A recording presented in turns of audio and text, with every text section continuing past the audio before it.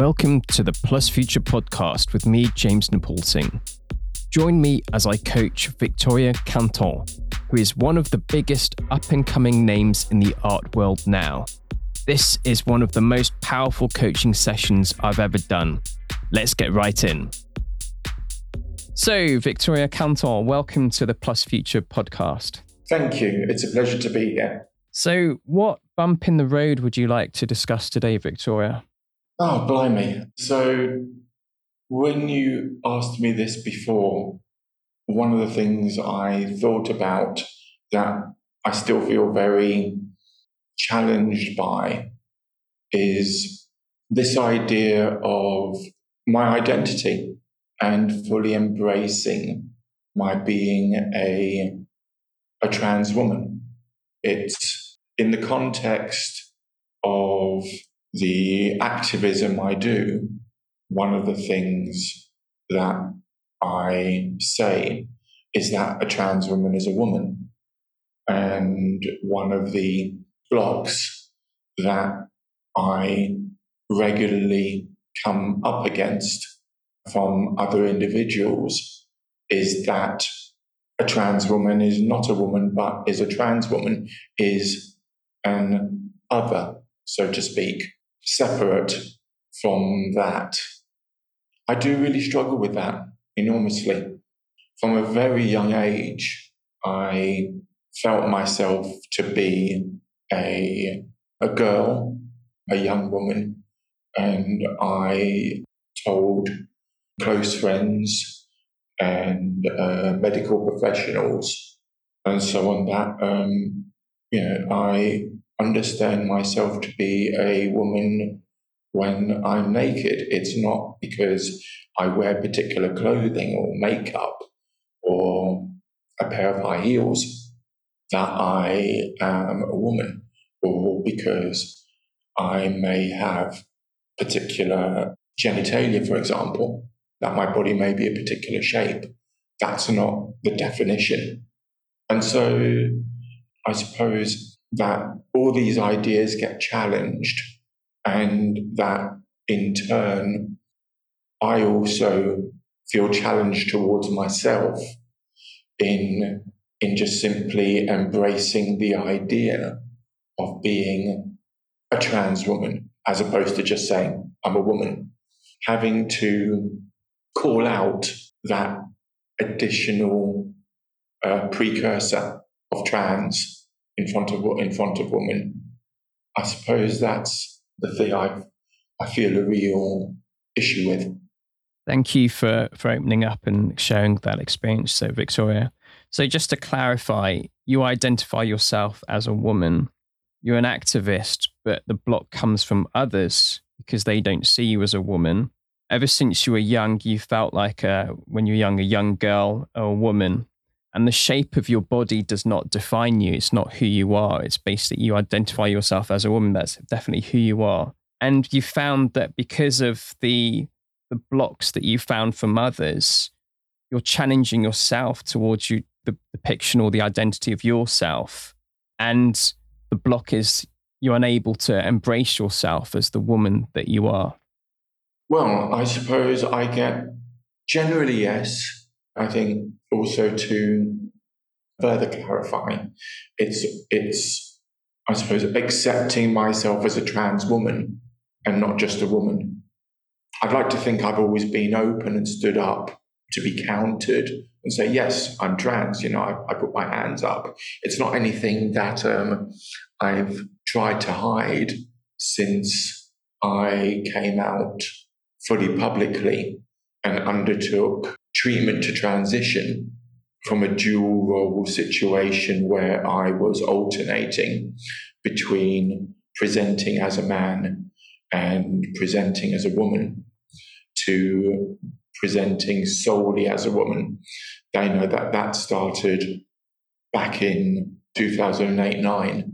I suppose I went fully public in the spring of 2009 when I changed my name legally, my bank account and medical details with the NHS, etc., national insurance and all of that. But from that point onwards, there was a constant challenge to my womanhood from others who were saying, no, you're not a woman. And then also from others, a constant call out that you're a trans woman. That is neither a woman nor a man. And of course, I've always said I'm not a man. I've never been male. I was not permitted to say I was female or embraced as a female. And I think that's been the challenge privately and publicly. So it's accepting yourself as a trans woman, and you've used the word embrace twice. So it's embracing your own identity and it's being embraced by others who are challenging you on that identity. Yeah, I mean, I am challenged to embrace myself as a trans woman.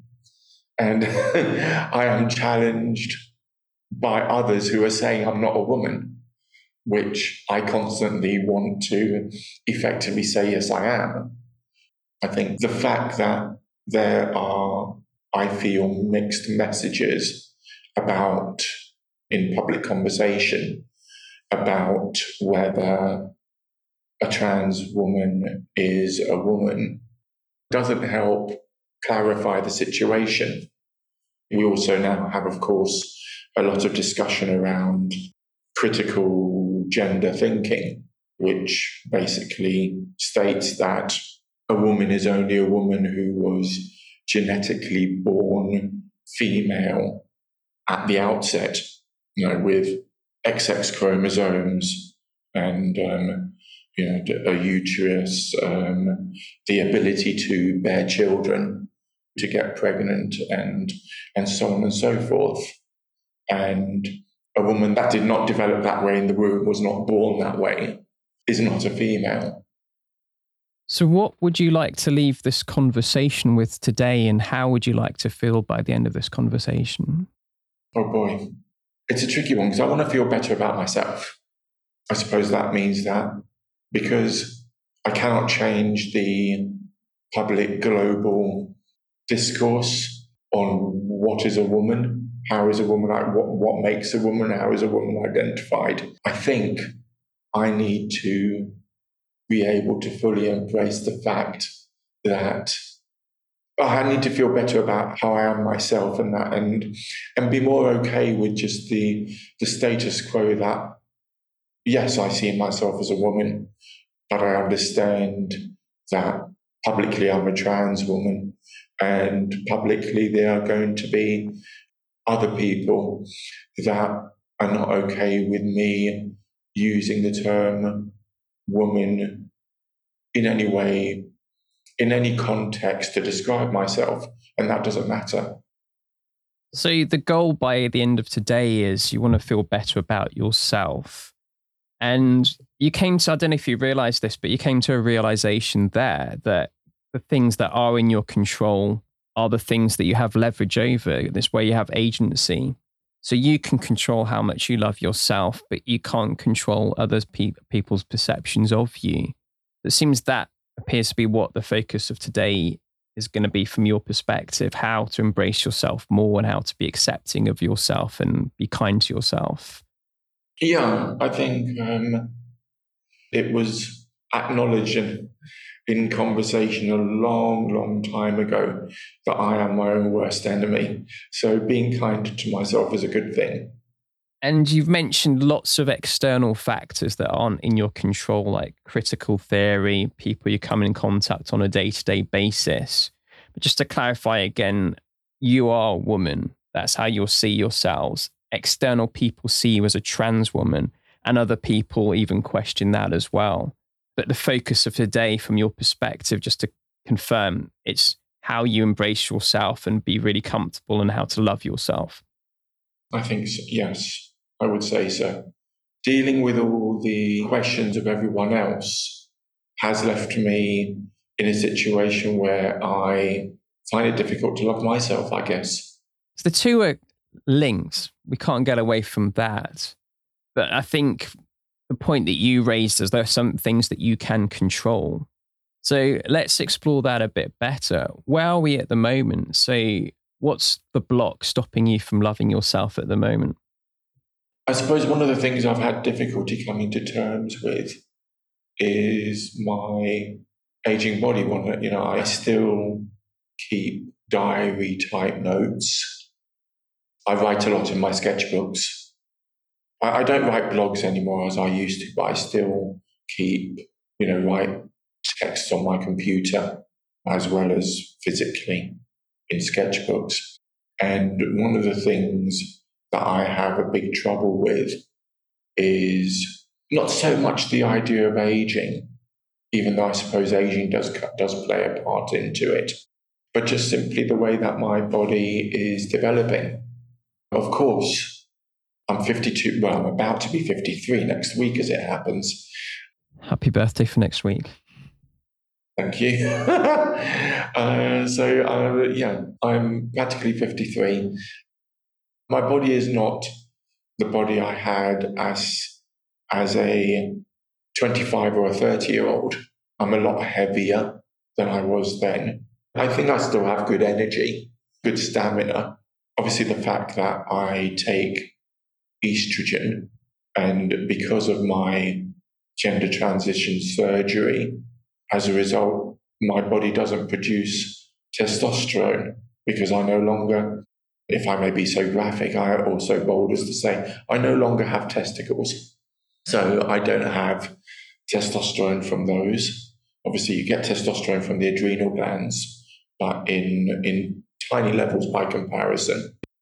One isn't without testosterone altogether, but that removal of testosterone, from my body radically has changed my body over the past 10 years, over and beyond the fact that I am simply 10, 20 years older than I was when I felt myself to be incredibly fit.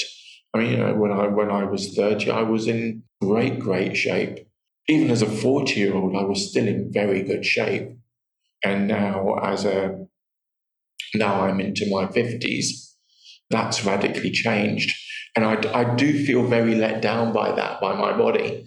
Additionally, I do not feel that the surgery I received in order to transition, so kind of like the gender corrective surgery, as it gets referred to, that was not, one might say, as fully successful as it could have been.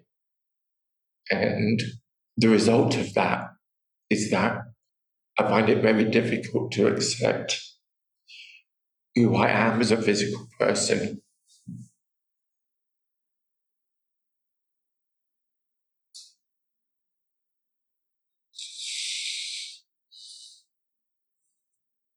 I, it's difficult not to hear the echoes of what's been said in the past to me by others, uh, that I am uh, either some sort of freak or some sort of abomination or some sort of just kind of medical experiment gone wrong. Victoria, I'm going to go completely out of coaching mode now. And I just want to say, I think you look great. I've followed you on Instagram for a long time. As I said before, your art is really inspirational for me. So I've never seen you in that way at all. And I think a lot of people out there just won't. But I understand it must be so painful to have that background. And the way you describe your body, you said you feel let down by your body. So it almost comes back to this question of agency. It feels like all these changes, all these opinions around you that you can't control. And with that baggage, it's stopping you from loving who you are. But like I said, you look fantastic. Thank you. It helps that, get a grip, Victoria. It helps that I am in a very loving and supportive relationship with a partner who fully accepts who I am physically, personality. There's no criticism of that. This is the criticism I have is very much an internal dialogue. It's not because my partner doesn't like my body, for example, or doesn't appreciate who I am, how I sound, how I speak, how I look. This is very much coming from the voices inside my head, and I suppose probably the voices of my past. As Auden said, they fuck you up, your mum and dad. And there's a lot of baggage that I have managed to shed, much like Robert De Niro's character in The Mission. I don't know if you've seen that film. At one point, it's set in the time of the conquistadors going to the Americas, and his character is punished. De Niro's character is punished by carrying around a big rope sack full of armor, and he's dragging this around like a ball and chain. There's a lot of past baggage that I have so far not successfully managed to kind of release myself from. As I explained, I'm not a therapist or psychiatrist, but I was going to say that because that baggage, I can't help you get rid of that. But what I can do is to help you look forwards towards the future and sort of picture out the life you want to lead and the way you want to feel in the future and how to go about that. So my next question is, you said your partner is completely accepting of you. You get positive praise from your partner. They accept absolutely everything about you. What positive practical steps can you take to start talking to yourself in those terms, as opposed to treating your body as an other that you can't control? I suppose it comes down to ideas of, I think the key word in what you just said was positive. It's affirmation. There's a lot explored in my artwork about ideas of positive mental health and positive affirmation.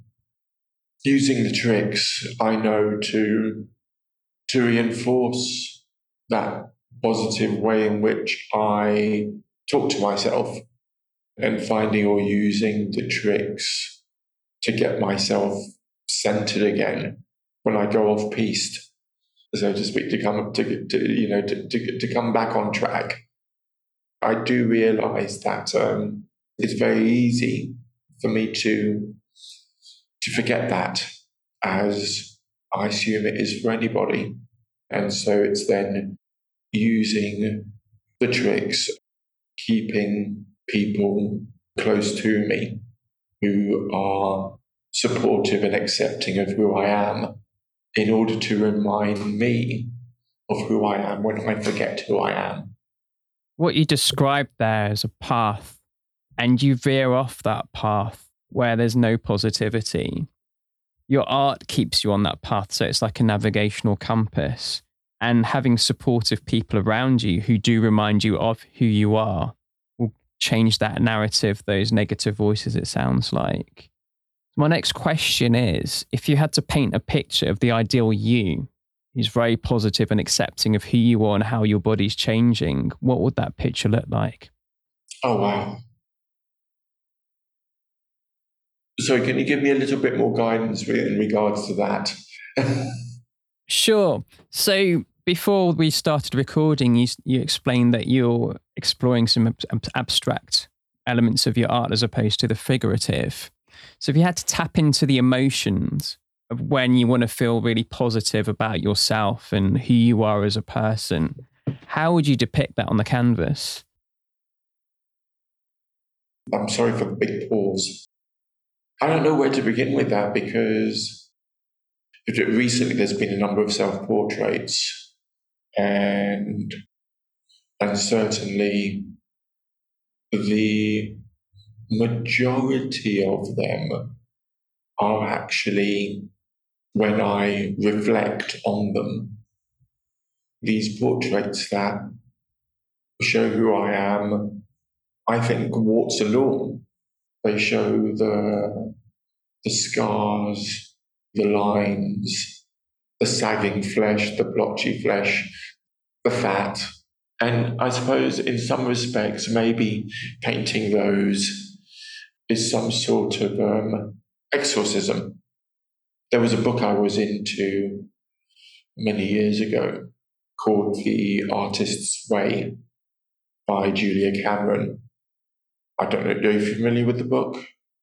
Yeah, so they're kind of like these step by step directives of exercises to follow. And one of the exercises is about getting, in part, is about getting the poison out of oneself. And to a certain degree, I suppose I use painting as a way to clear the drain pipes. There was a painting I did about 7, 8 years ago. It's a simplified description of it is that it's a large, I don't know, about 2 meters by 1.5 meter canvas, which is all black. I mean, it's various tones of black. It's very abstract and gestural. It's more than just simply Malevich black square. But at the end of the day, it's a black canvas. And I remember having a conversation with another artist and saying that the canvas isn't big enough. It doesn't matter how big it is, it's never going to be big enough. And I ended up writing in my journal about this idea that the painting, it's like vulture picking at the bones of a carcass or a crow. It's like using an axe to cleave a piece of wood. And painting can be like that. What type of paint? So to come back to your original question, I suppose the paint, how does one define a beautiful painting? How does one define something that doesn't just show the bleakness and the darkness? And at the same time, is that even if one can achieve something like that, then is that beneficial as opposed to, say, trying to like vomit out all the poison inside oneself so it's no longer poisoning one, but rather is kind of just got rid of out of oneself?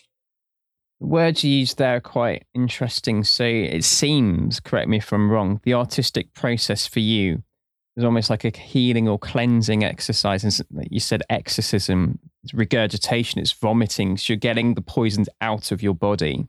Certainly, and with certain artworks, that can be the case. What other options do you have available through your art, if that's your current process, to get you towards the goal that you've identified here of actually embracing and loving yourself and surrounding yourself by supportive people, and that are actually putting you on that path of telling you who you really are then? I think maybe I need to find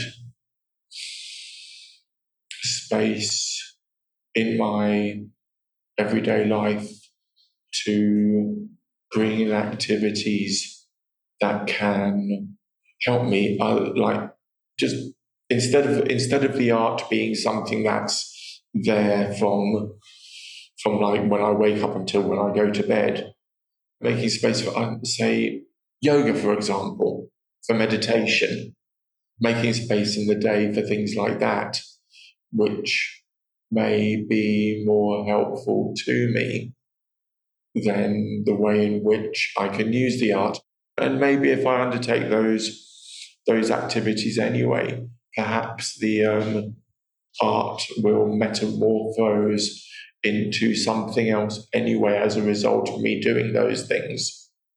Do you have a pen and paper to hand or something you can make a note on? I can get pen and paper. Do you want to, if that's okay with you? Yeah, I'm going to be about a minute.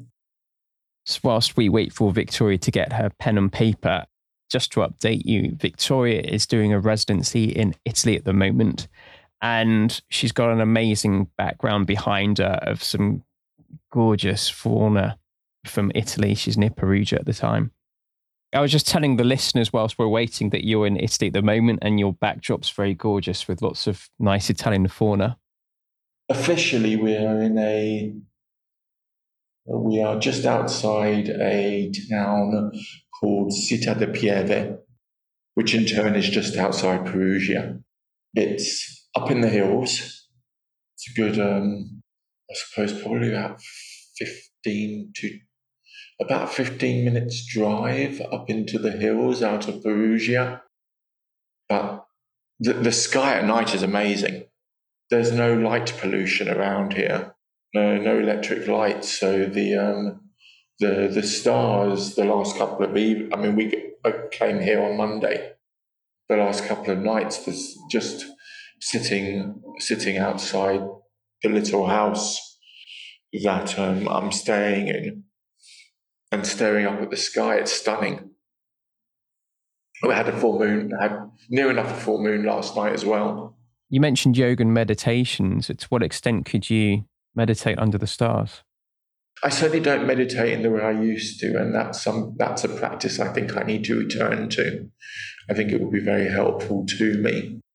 I used to meditate many years ago, and I used to attend kind of like guided meditation groups and the like, and the same with yoga as well. And I think I'm sure it would be very helpful to me to get back into that practice again. It would help with both me mentally and the yoga, of course, would also help me physically. I'm sure the fact that if I can be fitter, healthier, I know I'm not that unhealthy. My alcohol intake I smoke literally a handful of roll-up cigarettes per week. In fact, I've been in Italy for 10 days now, and in the past 10 days, I've had 2 roll-up cigarettes. So it just shows how much I smoke. I had my blood pressure checked fairly recently, a few weeks ago, and my blood pressure was very good. So I know in those respects I'm healthy, but I am chronically overweight, which is not a good thing, and it certainly doesn't help how I feel about my body in general and myself.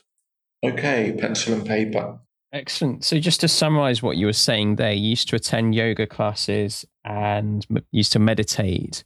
What I was going to invite you to do is to write down the days of the week for this week and next week, and actually put some suggested times of when you can devote some time to yoga and or meditation, and how you'd actually do that. How do you visualize that? Would it be on YouTube, for example, or would you just do it by yourself, or would you search for classes in Italy? It hadn't occurred to me, but YouTube seems like a very good idea. I think using some sort of guided meditation would be really helpful because I am very much out of the practice. And what times of the day would work best for that? You mentioned the stars.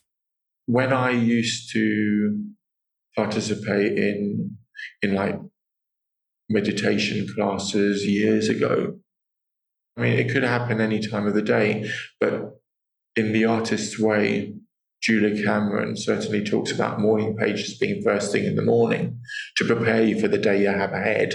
I think that starting the day with that to put me in the right kind of prepare me mentally for the day rather than dealing with healing whatever the day was at the end seems like a better idea. Would you like to write that down? So the times of the day you're going to do that for this week and next week. Right. Yeah. So I'm saying to do it after breakfast. To breakfast every day. Mm-hmm.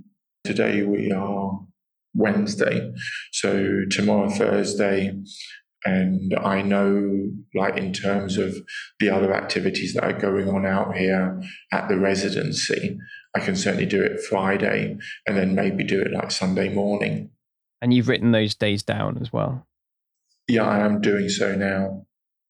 And what's your typical way of holding yourself accountable for the goal you've just set yourself? The simplest answer to that is I don't know that I have a typical way. If we had to create one now, what would that look like? Because of all the work I've done in the past and so on, with a lot of things, I can be disciplined when I want to be. So it's a case of simply, I say I'm going to do this, so this is what I'm going to do. So you've got enough self-discipline to do that commitment. I believe so, and this is not a undoable goal. Worst case scenario, if that discipline slips for whatever reason, what other options have you got to get yourself accountability? If it slips, then it's a case of do it at the next possible opportunity. I could give you some suggestions.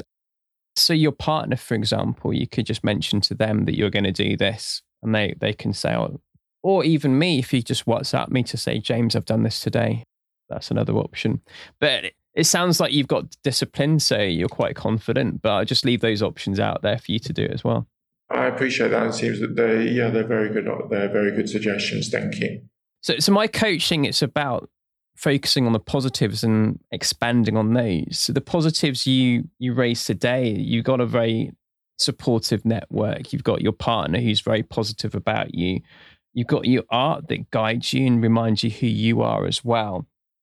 And what you said is you're healthy. You smoke a handful of roll-ups a week. You've only had a couple since you've been in Italy, and your blood pressure's fine. So my suggestion to you would be just focus on those positives and combine that with the yoga and the meditation plan and just see how that works for you. Just to summarize where we are today. So when we started, it sounded like the goal you wanted to set yourself was learning how to embrace yourself and your identity when you've got all these external factors that you can't control, but you had the realization that this is something that you can control because it's your own internal voice. Like I said, you've got this positive support of your partner around you, and you've got your art. And you're on track now to be positive and go back to your old meditation and yoga. And you're going to try that.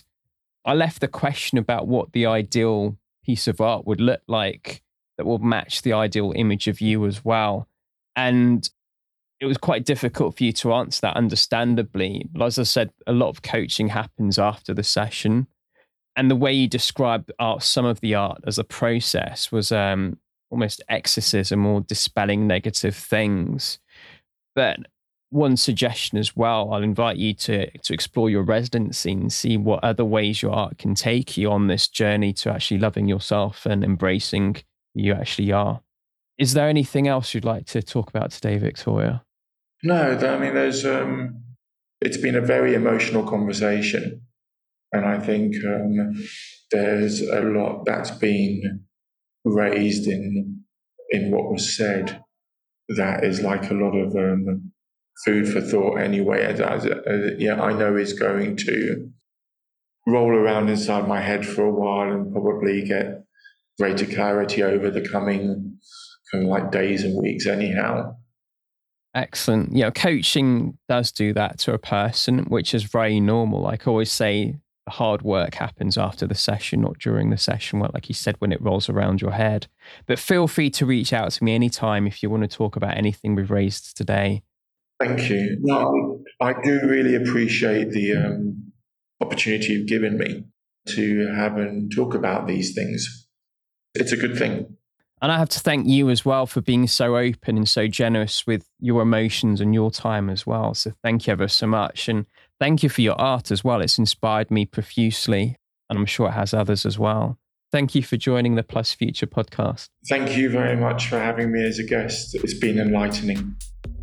That was such a powerful session.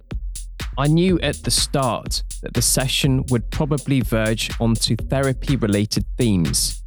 I made it clear to Victoria before the recording where the boundaries between coaching and therapy lie. I want to say a big thank you to Victoria for opening up. As she said, it was the first time she's spoken in public about most of her issues. Hopefully, it will help others who are in a similar position. Please feel free to like, share, and leave a review. Until next time,